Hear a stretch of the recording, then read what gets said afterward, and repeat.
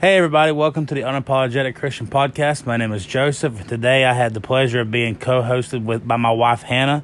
Hannah and I have been married for a little over 10 years now, and I'm just very fortunate and very blessed that she's able to help me do this episode today.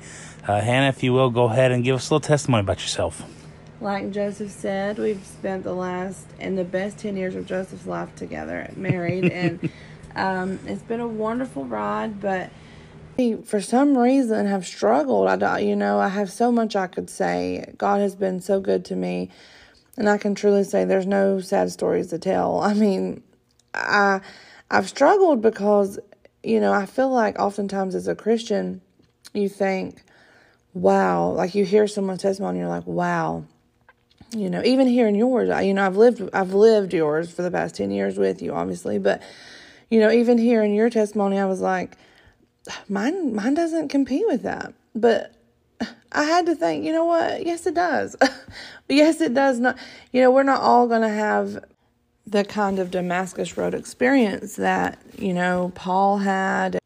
But that does not necessarily mean that testimony is any better than, say, someone who hadn't been through some hard things like that. Because what's hard for me or, you could be different from someone else. So I don't know why I had to come to that realization. God is so good to me. He has been so good to me. He has shown me so much mercy and so much grace in my life. I grew up in church. My whole life I've been to Beulah Land. I mean, forever, since literally the day I was born, I've been a member of Beulah Land. And like I said, I was raised in church. Daddy was a preacher. My mama taught Sunday school. I knew God at a young age. I seen the evidence of God's goodness at a very young age. I've seen miracles performed. I've seen healings take place. I witnessed God. I knew in part what He was capable of for other people. But for some reason, the older I got, the more I doubted my worthiness of that power, if that makes sense. I doubted that I could experience those type of things for myself. Unfortunately, I allowed the devil. Now, I'm going to say that again. It was me. I'm the problem. I allowed the devil to take over my mind and convince me that I wasn't worthy. I couldn't have that kind of forgiveness. I would never get to experience those kinds of things for me, for myself.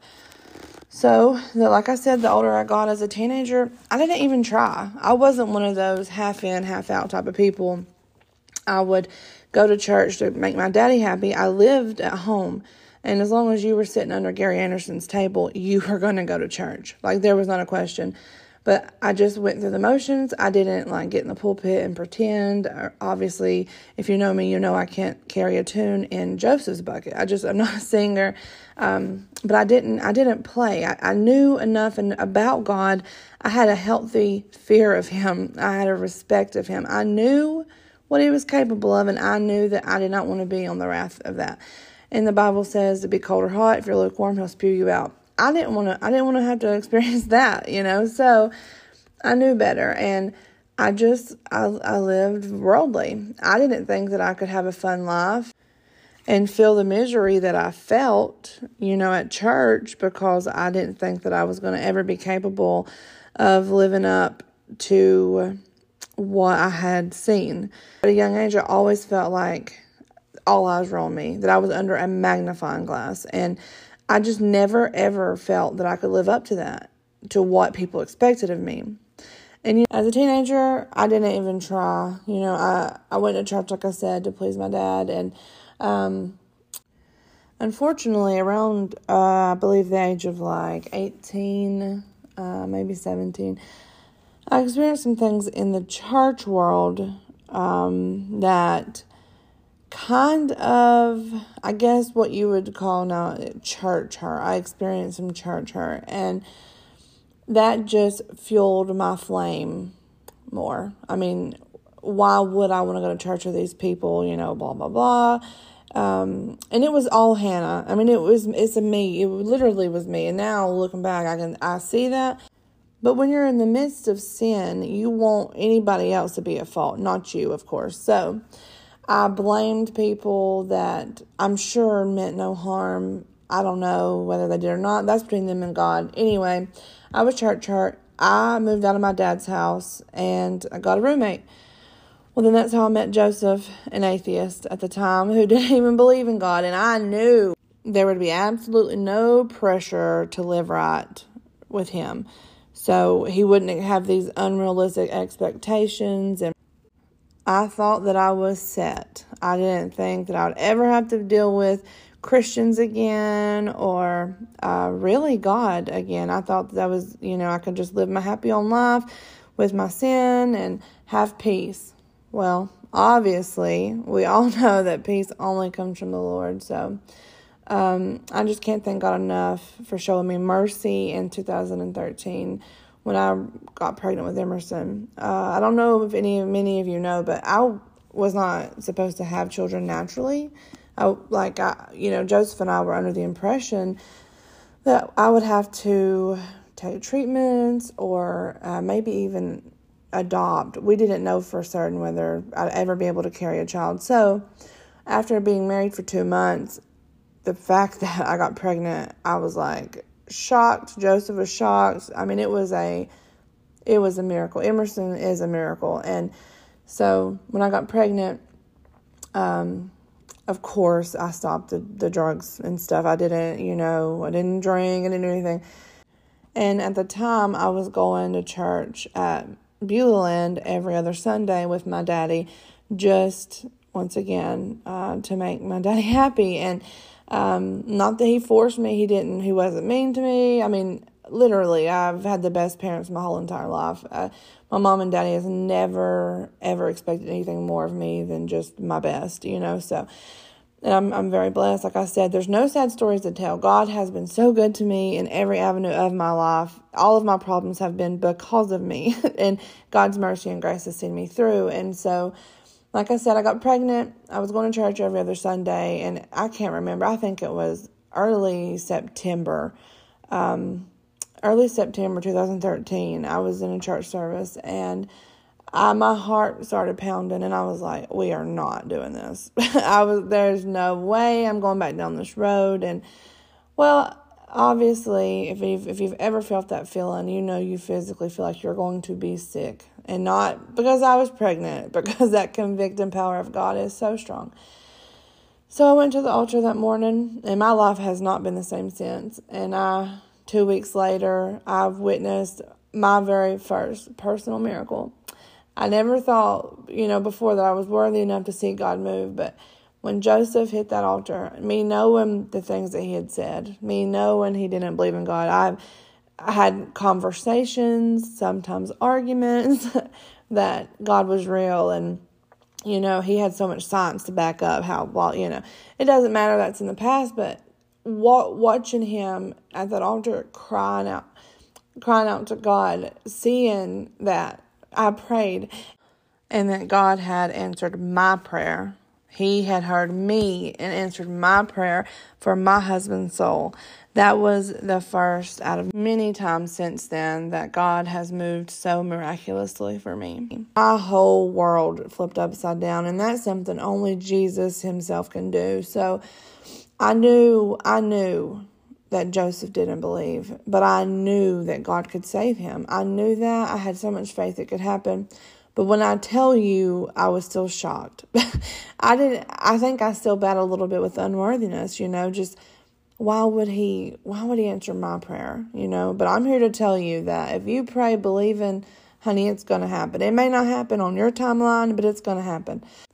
And time again, God has proved that to me in my walk with him. And I can't thank God enough for loving me, for showing me mercy, for giving me grace, and for most of all, always doing what he knows is best, even when Hannah gets a little hard-headed and thinks that she knows what's best. So that's just in part some of my testimony. I could literally talk for days of God's goodness and how he's been so kind to me.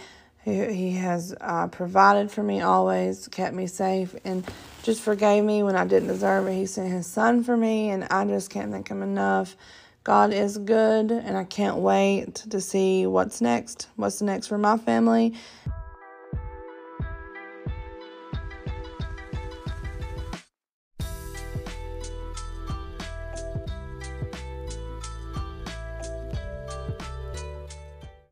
Okay, so today we're going to be talking about Christian doubt.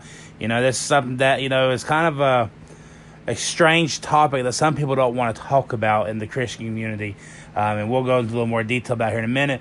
But I want to give you a couple of definitions. So what is doubt? Doubt is a feeling of uncertainty or a lack of conviction, or feel uncertain about, fear, or be afraid. At one point in time in our lives, every single one of us have had doubt about something. Whether it's, we doubt that we're good enough to do something, or we doubt that we are not good enough to, we didn't get good enough grades, we didn't do a good enough job at our work, whatever it may be. Every single person who hears this podcast, including myself and Hannah, we have all had doubt at one point in life. Like I said, I'm sure I can speak for Hannah with that one, But, I want to talk about a few things today, and I want to cover a couple of things that I found pretty interesting whenever I was doing this study. And I want to talk to you about a couple of myths about doubt. So the first myth about doubt is that doubt is the opposite of faith and is actually unbelief. We can all experience religious doubt, while still very much being a believer, of Jesus, a believer of God. In our Christian walk, we can come across situations where, we don't intentionally have doubt, but we still have it. And through the scriptures, there are several examples of that. The first example that I want to talk about is going to be James 2:23. It says, "True was fulfilled, which saith, Abraham believed God, and it was imputed unto him for righteousness, and he was called the friend of God." Now, the reason that I'm wanting to read that scripture to you is because if you refer back to Genesis chapter 13 and verse 10, I'm not going to actually go back and read it. You can do that on your own if you would like to. But in Genesis 13 and in verse 10, it talks about where Abraham lied about being married to Sarah to the Pharaoh. Abraham had doubt that if he had told the truth about Sarah being his wife, that the Pharaoh would have had him killed, and they would have taken Sarah away, to be with the Pharaoh. But God, who is rich in mercy, saved him from that situation. And then if you go on just a little further into the scripture, Abraham does the exact same thing to the king. But the Bible never considers Abraham being an unbeliever or anything like that. When actually most of the time when people talk about faith, yes, people refer to Hebrews, as the hall of faith. But when people talk about faith, a lot of people refer back to Abraham because he has so much faith in God. When God told him to get up and go, out of his homeland, he immediately got up and went. When God told Abraham that he was going to have to sacrifice Isaac, Abraham never second guessed it. He immediately got up. They went up, to the place. They built the altar. He had the knife in his hand, getting ready to sacrifice his son that God promised him, so much time before. And right before, obviously, the story of this, God told him, don't lay a hand on him, and he provided a ram for the sacrifice. But the reason I said, like verse 23, it says here that Abraham was called a friend of God, even though he had doubt through several instances through his journey. And that's just something that, it's just amazing though. So if someone ever tells you that your doubt is, you not being a believer, you can, tell them, that's not exactly true. Now, yes, doubt can lead to unbelief, but the two are separate and distinct concepts which should never be mistaken for one another. I have got to add something to that. You said that doubt is the opposite of faith. And I'm going to be honest with you, until you asked me if I was interested in studying this, I didn't realize that. I'm going to be honest with you. I thought that they were absolutely opposites. Because in my mind, just, not really giving it a big thought and just in everyday life, I was thinking, well, if you doubt, how can you have faith? But I want y'all to look at this scripture in Mark chapter 9. I'm just going to read a few verses, but I'm just prefaced with, there was a man who had a child who had an evil spirit. The child was possessed. And the disciples had tried to cast the spirit out previously, and they couldn't do it. They couldn't do it. And I'm going to start in verse 21 here, and where Jesus is talking to the daddy of this little boy. I'm going to say little boy. I don't think that it's very clear. And he asked his father, "How long is it ago since this came into him?" And he said, "Of a child. And oftentimes they have cast him into the fire and into the water to destroy him. But if thou canst do anything, have compassion on us and help us." So the father knew Jesus had compassion. So in verse 23, Jesus said unto him, "If thou canst believe, all things are possible to him that believeth." And straightway the father of the child cried out, and with tears he said, "Lord, I believe, help thou mine unbelief." So, in those few verses, faith and doubt is proof that they're not opposites. The man believed that God could do it. The man knew that God could. The man knew of God's compassion. He knew of his ability. But he just could have believed a little more. Right? I mean, it clearly states that. Absolutely. He could have just believed more. This man had to use his existing faith to ask God. He had to use his existing faith to ask God to give him more faith. And, when I was studying this, I was thinking, oh my, how many times have I had to use, like I said in my testimony previously, I had to use my little pea-sized amount of faith and ask God for more faith, just like this man did. And if that is not enough proof right there that doubt and faith can live side by side in a Christian's heart, I don't know what is. Okay, so the next myth that I want to cover about doubt, and this is something, a lot of people more than likely won't agree with me, but after you listen to this podcast today, I want you to take the scriptures that we provided today and the words that we've said, and I really want you to just, think about, upon it, take it back to God. Obviously, like I said before, anything that we say on here, test the spirits of. That's what the Bible tells us to do, is to take any word that you hear back to God and make sure it's true word of God. Because, even though these podcasts may, it may only be, 30 minutes, if that, maybe a little longer, who knows. There's a lot more time that goes into these studies. I can assure you that. But this next myth, like I said, some people may not agree with it, but the second myth is that doubt shouldn't be admitted or discussed, since it's basically a character flaw. So whenever I was doing this study, obviously I go and I like to, look up, studies that were published by, different people, because I like seeing polls and, stuff like that. But a study that I located in the Journal for the Scientific Study of Religion by authors Christopher G. Ellison and Neil Krauss found that suppressing religious doubt did not lead to less doubt or greater belief. But actually, suppression of doubt was found to be more correlated with the development of religious doubt. So basically saying, if you don't talk about having the doubt that you're going through, it leads to more doubt. So, you can start off with having just a little bit of doubt, but whenever you realize, I shouldn't have doubt because it's such a big bad thing that nobody should have, you're going to start questioning yourself even more because you had the original doubt in your life. And that's because people don't want to talk about it. If you have doubt, you need to seek support from your church leaders. People who,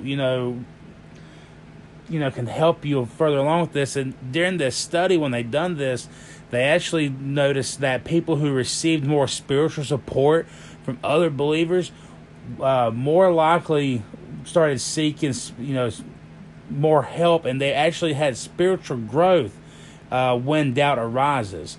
They would go to their leaders, say, hey, I'm having this issue, I believe God can take care of this, but, the flesh of me is doubting it. And, once they started seeking help for that, they realized, that, there's scriptures we can read. There's nothing that we can ever go through in life that's not already covered in the Bible. There's nothing new under the sun. The Bible tells us that, if it's happened to us now, it's happened to somebody in the past. There's nothing new under the sun. And it's, just finding the right person to talk to, whether it's, your pastor, if you're able to talk to your pastor or preacher, church elder, someone who's been going to church, 40, 50, 60 years, someone who's been, very strong in the faith and it hasn't swayed, those people are there to help you. And the Bible even says that, we can go to our church elders for that type of help. And to add to that, Joseph, when I was doing this study, I found that if you don't reach out, I think I always knew this, but I think when I really broke it down and really, really thought about it, if you just let doubt just sit, it's going to fester, it's going to grow, and then you know what it's going to do? It's going to turn into unbelief, which then that becomes a sin. When doubt is met with mercy, that's when our faith can expand. Like you said, when we can confide in someone, when we can go to someone and say, hey, listen, Joseph, or whomever you have faith in and trust in that can help you in situations like this with no judgment, when you can go and just pour your heart to these people, that's when you're met with mercy, the same mercy that still flows from God to us. When you're met with that mercy, that's how our faith can expand. And then as our faith expands, it's harder and harder for the devil to use doubt to fight us. Now, does that mean preachers and teachers who've been doing this, who's been in the, ministry for 40, 50 years, does that mean they never have any issues with doubt? Absolutely not. I don't believe that. I just don't believe that, because there's always going to be something. Because we can crucify our flesh continually. That's what we have to do as Christians. But there's always going to be something the devil can use against us. But the more we fight against it, the harder it's going to be for the devil to fight us with it. And if you look in James 1 verses 2 through 8, it's just the scripture tells us if you lack anything from God, you have to ask. That's all you have to do. But the biggest part of asking is believing. You can't just say, God, I really need help, I have a lot of doubt, will you fix it? And have no belief. Absolutely not. You have to, just like this daddy I talked about with the last point. He believed God could do it. He knew he needed to add to his faith, but he knew it was going to happen. He believed it could. So how could we possibly expect anything from God if we don't believe it could happen?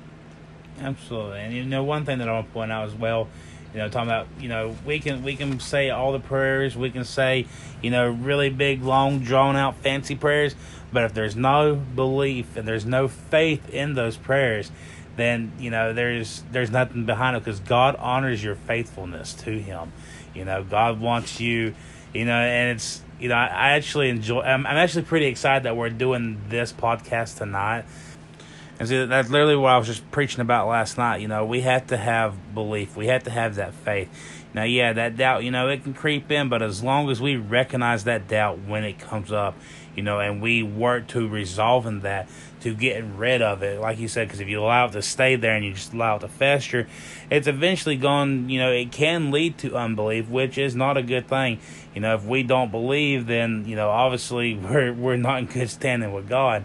But, it's just something that we have to work on. We have to make sure that anytime that doubt starts to arise, we address it immediately, whether we go talk to a church elder, to, whoever we need to. We need to make sure we're going to the right people, though. It needs to be someone who has, been in the faith for a while. Someone who, knows the word of God. If I just go down the street and, pick someone at random, talk to them, not really random, you know what I mean though. But like if I go talk to someone who's only been in church, for, maybe a couple months, maybe a year or two, maybe, I'm not saying anything bad, but, they may not have, all the, they've not been through all the trials and the struggles and all the different types of seasons, they may not be able to help you with the word that you need to hear at your point in your life. So when you go to these people, make sure it's someone, I guess the best way to put it is, who is seasoned, someone who has been through this life for quite some time. That way they can guide you in the direct path, the right path to go. And you should never feel bad at all for having any kind of what would be considered a negative feeling or doubt or anything like that, because we know that we go through things to help others. So anybody that you could possibly think of, I know when Joseph was saying that, you had at least one or two people that you truly would look up to come through your mind. There are people that we have that we go to. I know that I'm sure, Joseph, you have. Absolutely. I'm sure you do, and I know that I do. And I have leaned on Joseph a bunch. I mean, just for some advice. But that's why we go through things in this lifetime, is to help someone else. So it's never a burden. But it's when we focus on our problems, that's what overshadows our focus on God's faithfulness. So instead of focusing on our problems, you have to fix it. And if that takes, taking any amount of faith you have and saying, God, grow it. And then go lean on an elder. Go lean on someone that's seasoned, like Joseph said. Go lean on someone that who's seen some things, It helps. That's the only thing to do that we can do to get through this life, is together to help each other out. All right, so to start landing this plane, final thoughts. If we treat doubt as bad or sinful, people will more than likely try to hide it instead of seeking help. Doubt is to be expected by any religious person and is something that should be embraced and addressed rather than shunned and ignored.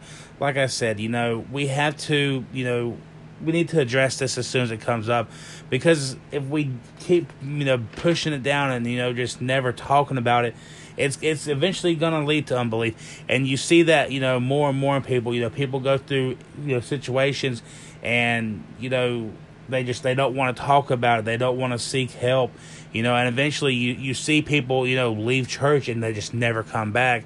When if they would have reached out and got the help they needed when it first started, that could have been completely avoided. And that's something that, that is very dear to me, because I've seen that firsthand. Like I've seen people go through situations and didn't handle it the correct way, and now they don't go to church anymore. They used to live on fire for God, and now you see them posting all kinds of stuff that is so far away from God, and it is heartbreaking. And that's why as Christians, as brothers and sisters in Christ, we need to uplift each other and help each other through these situations instead of trying to make people feel bad for them, because we're here to lift each other up, not tear each other down. Yes, and I feel like, if anything, this little bit of scripture and just coming to this realization gave me comfort for some of the times that I have doubted. If you think about what all Jesus went through, you think about how he chose the disciples. He literally chose them. And I have said it, if you have ever been in one of my Sunday school classes, if you've ever sat under me while I taught, I am sure you have heard me say one time or another that God does not call the qualified, he qualifies the called. So right. To us, these disciples, a bunch of fishermen, we had a tax collector, we had a doctor, it was a motley crew, if anything. Just a bunch of looks to us a bunch of random men, but these men walked with Jesus. They seen Jesus' miracles, and even more than that, they seen Jesus' crucifixion. They knew he was buried, and they seen him alive. They seen him rise again. So I'm just going to read 2 verses right here in Matthew 28. This, just so you know, this is after Jesus' crucifixion. So Jesus had already died. He'd already been buried, and he'd already rose. In verses 16 and 17 in chapter 28 of Matthew, it says, "Then the 11 disciples went away into Galilee, into a mountain where Jesus had appointed them." In verse 17 it says, "And when they saw him, they worshipped him. But some doubted." Now, guys, if these men can go through what they went through beside Jesus and witness all the things that Jesus had done, all those miracles, all of the amazing healings, all the deliverance of evil spirits, and they're still doubting. And if you read on, in my opinion, Jesus right there could have said, "You know what? I was about to commission y'all. Because in the next few verses is what we call in the church the Great Commission." But instead of getting mad at them and saying they're not worthy, he didn't chastise them. Instead, he met them where they were, and he still gave them the Great Commission. The disciples weren't defined by that moment, that one moment of their doubt. Their faith was bigger than that momentary fear and their questions. And that leads me to my last point, my final point, in John 20 and verses 24 through 29. It talks about Thomas. We all heard doubting Thomas, doubting Thomas. Thomas knew Jesus. Obviously, he knew what Jesus had done, but he doubted. He wanted proof. He wanted to see the evidence with his own eyes. He made that special trip. He showed Thomas his hands, and he encouraged him. He didn't beat Thomas down. He didn't discourage Thomas. He encouraged him. He showed him his hands, and he never belittled him at all. And Jesus even said, that last scripture, he leaves us with a beautiful promise. John 20 and verse 29, it says, "Jesus said unto him, Thomas, because thou hast seen me, thou hast believed. Blessed are they that have not seen and yet believed." So all we have to do, even if it's a pea-sized amount of belief, we just have to hold on to it and ask God to give us more belief. And if you ever have any doubt and you need someone to talk to, and you think you could find comfort in speaking to Joseph and I know for a fact Joseph would be more than willing to talk to you, so would I. You can look on the Facebook page. You can direct message the Facebook page. You can email us. It's on there. Get in touch with us any way that you can. A lot of you people probably know us personally. Direct message us, call us, text us, see us at a ball field somewhere. We'll talk to you at any time. Okay, as always, we like to end the podcast with a fun fact. Today's fun fact is something that I didn't actually know until about 45 seconds ago.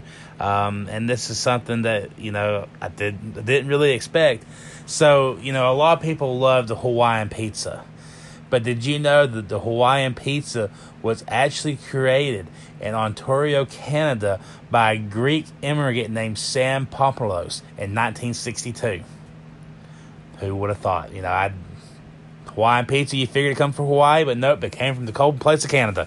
But as always, we would love to keep having this conversation with you. You can reach out to us on the Facebook group. We like to hear your points as well. If you need somebody to talk to, like Hannah said, you're more than welcome to reach out to us. You can find us on Twitter. You can find us on Instagram. You can find us on Facebook. We'll put all the social links in the bottom in the show notes. We'll put our email address in the bottom as well. That way you can reach out to us at any time. We'll do whatever we can to try to reply to you as quickly as possible. We're here to encourage one another. We're here to lift each other up. And that's just, that's what we're here to do. But we greatly appreciate you listening to the podcast. Like I said, if you need us, please reach out to us. We would love to talk to you. But until next time, stay safe, stay blessed, and I hope you have a great day.